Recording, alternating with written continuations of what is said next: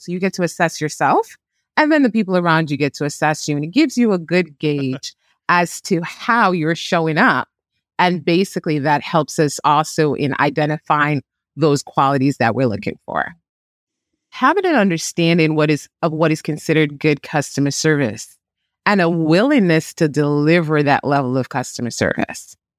And if they've never been exposed to it, doesn't mean that they're eliminated. What it means is that you just got to expose them to scenarios and situations of what good customer service looks and feels like.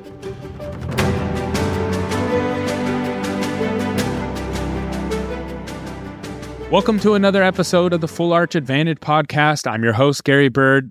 I am the founder of SMC National, where we help you create, convert, and close more full arch cases so you can grow the way that you want. And today I have Sophia, who is the CEO of the Practice Navigator. And we're going to talk about a subject that I know that's going to bring a lot of impact to your offices. And it's what are the traits of an amazing treatment coordinator? And let's just jump into this, Sophia. I'm really excited to hear this. When you presented this topic to me, I said, man, this is going to be a good one. So let's jump into this. Sure, absolutely. So what's the first thing that you would say that the first quality that's the most important to having a treatment coordinator? So one of the first qualities I think is important is to have someone that is likable, someone that likes people and likes engaging with people, and also just like basically connecting and making relationships. So I think that is a primary important quality for a treatment coordinator. Also someone that... So a people person is another way to... Right. Yeah. Someone that makes friends. Is there a way easily. to quantify... Go ahead. Is there a way to quantify that? Is that a gut thing? Or are there like all these... I know there's all these personality tests and all those kind of things.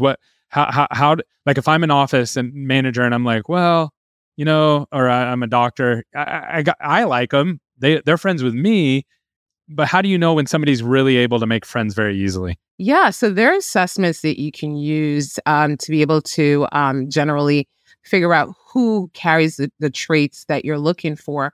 But a lot of it is a gut feeling, you know, someone that is caring, compassionate, enjoys making friends, makes friends easily, connects with staff and patient very easily, and basically just a true people person. I call them like a Susie Sunshine. If you were using the DISC personality assessment, it's going to be someone who is a I personality.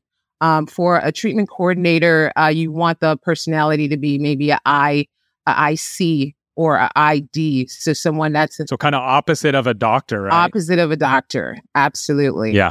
So that's my number one quality that I look for in a treatment coordinator. And basically also a no judgment mindset. You know, I judge no one, I judge nothing, because that's important when coming to treatment planning and case presentation. Hey, I got a secret for you. Dental marketing agencies are dead. You got that right. Dental marketing agencies aren't performing the way that they used to because there's so much more complications to growing a dental office than just getting a marketing company. At SMC, we are passionate about being a growth partner and helping your practices grow the way that you want. And we have a free newsletter that goes out every single month at dentalmarketingdigest.com. If you sign up, it's free. And there's over 1,000 practices that are already getting these free tips. You don't want to miss out. Sign up now. Links below.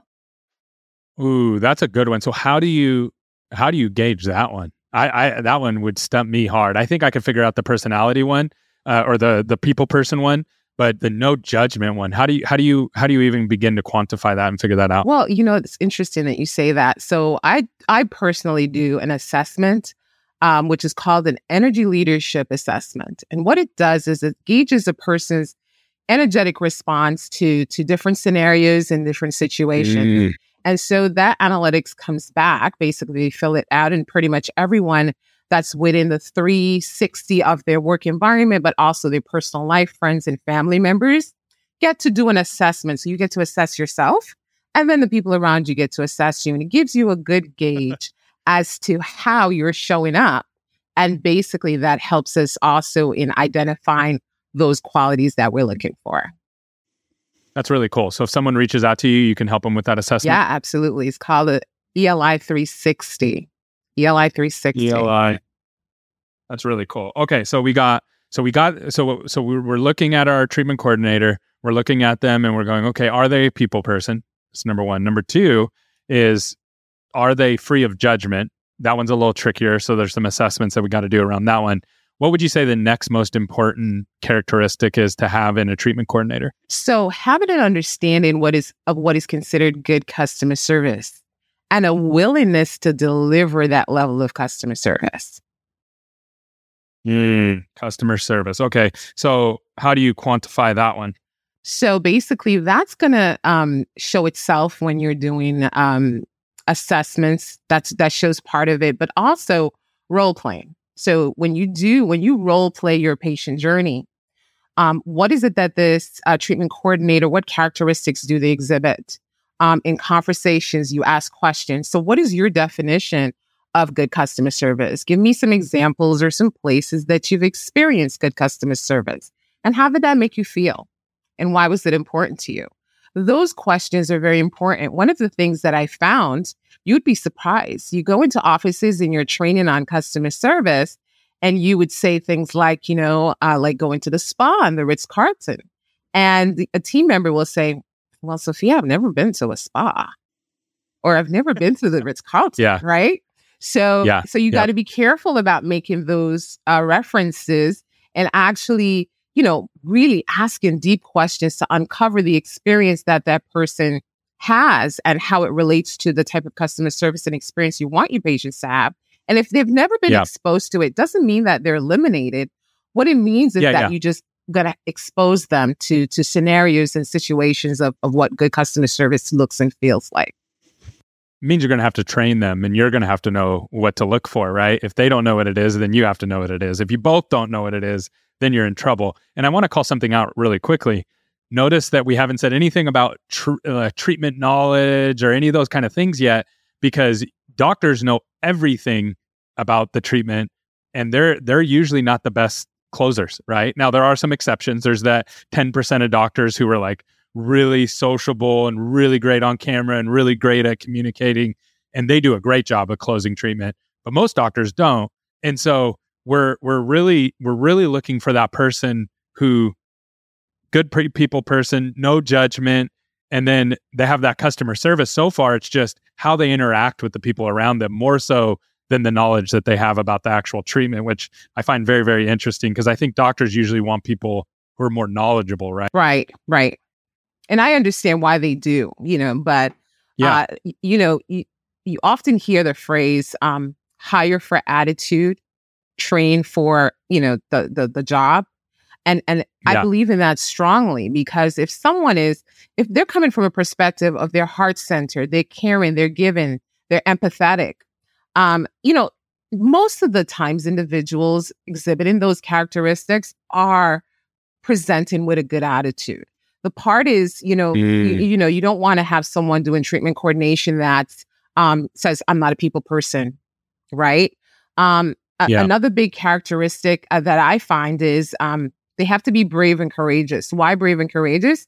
Because they have to be comfortable delivering, large sums of money or difficult treatment. But not only that, sometimes they have to deliver not so good news to the patient, right?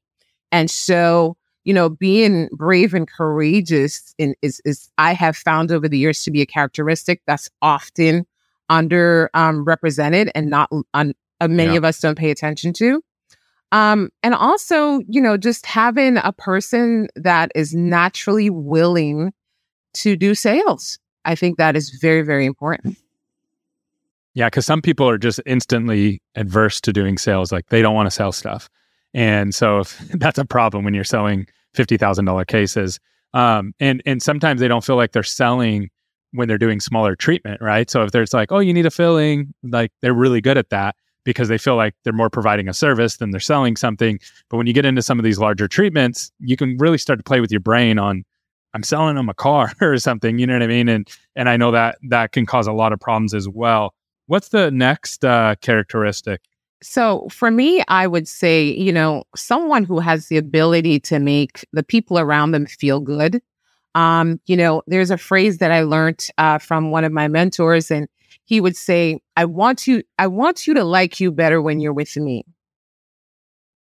And what that means is when that patient is in your practice with that treatment coordinator, you want them to feel that moment of, I like what I'm hearing. I like the solutions I'm hearing.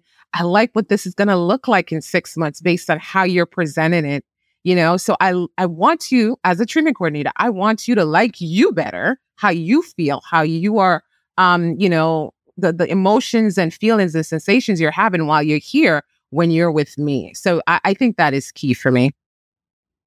Okay. So that one, that's a gut thing. Yes. Right. Like and I think what I would probably do is like, when I did the interviews, I would ask everybody, how did she make you feel? How did he make you feel when you were talking to them? Oh, I felt it great. Like they felt really good talking with them. Now, obviously you can be bamboozled, right? Somebody can make you feel good on one side and then be toxic on the other side. But I think if you're stacking these in order, right, that's a big one. Okay, so what would be next on your list? So besides what we talked about, being likable and making a stranger a friend quickly, the key thing that I find is a big challenge is in many offices, they have the office manager being the treatment coordinator. And the treatment coordinator, the skill sets, the attitude, the personality that is required to be a treatment coordinator is a different set of skill sets than is required to be a manager. Right? Yes. So managers are typically 100%. A strong DC personality. If you were using the DISC analysis, treatment coordinators, you want them to be a D, a high I, which is an influencer, and also maybe a D or a C could be secondary. But you really want them to be that people person. It's very hard for an office manager to switch those hats back and forth. You will see some level of success, but you will not see consistent success. Because managers show up very differently from someone who shows up saying, I enjoy sales, I enjoy helping people, I help people do solutions, and I love people. Two very different personalities. Yeah, and in my experience with this is the office manager has more context of like how much money is needed to hit our bonuses and how much money is needed to pay our bills. And so they're more moving from a position of like, we got to get this done, which is good because you'll get stuff done that way, right? But they are showing up with a totally different energy, and they're coming into the room with like head on fire right out the gate because they just dealt with like someone being late. They just had to fire somebody. Right. Payroll isn't on time. Everything's broken. The server just went down. Like they're dealing with all that, and then they're walking into this room like, hey, patient, now let's talk about this. And it's like a totally different energy than somebody who's coming there to really meet that person where they're at, give them what they need. And even though it might be the same end result, to your point, it's not going to be the consistent same end result. So I really love that point. This was really, really good. If someone wanted to reach out to you and get some information about the test or get more information on this, how can they best get a hold of you? Sure, absolutely. You could go straight to my website at thepracticenavigator.com. Or you can email Sophia at thepracticenavigator.com. Awesome. Thank you so much for coming on today. This is number 2. Are you willing to come on a couple more of these and keep talking through this stuff? I think it's really helpful to people. Of course, absolutely. I'm here, wealth of information, and I have a lot to say. Awesome. Well, thank you so much for coming on today. We're going to have you back on again really soon. Yes, absolutely. Thank you. Bye. Bye-bye.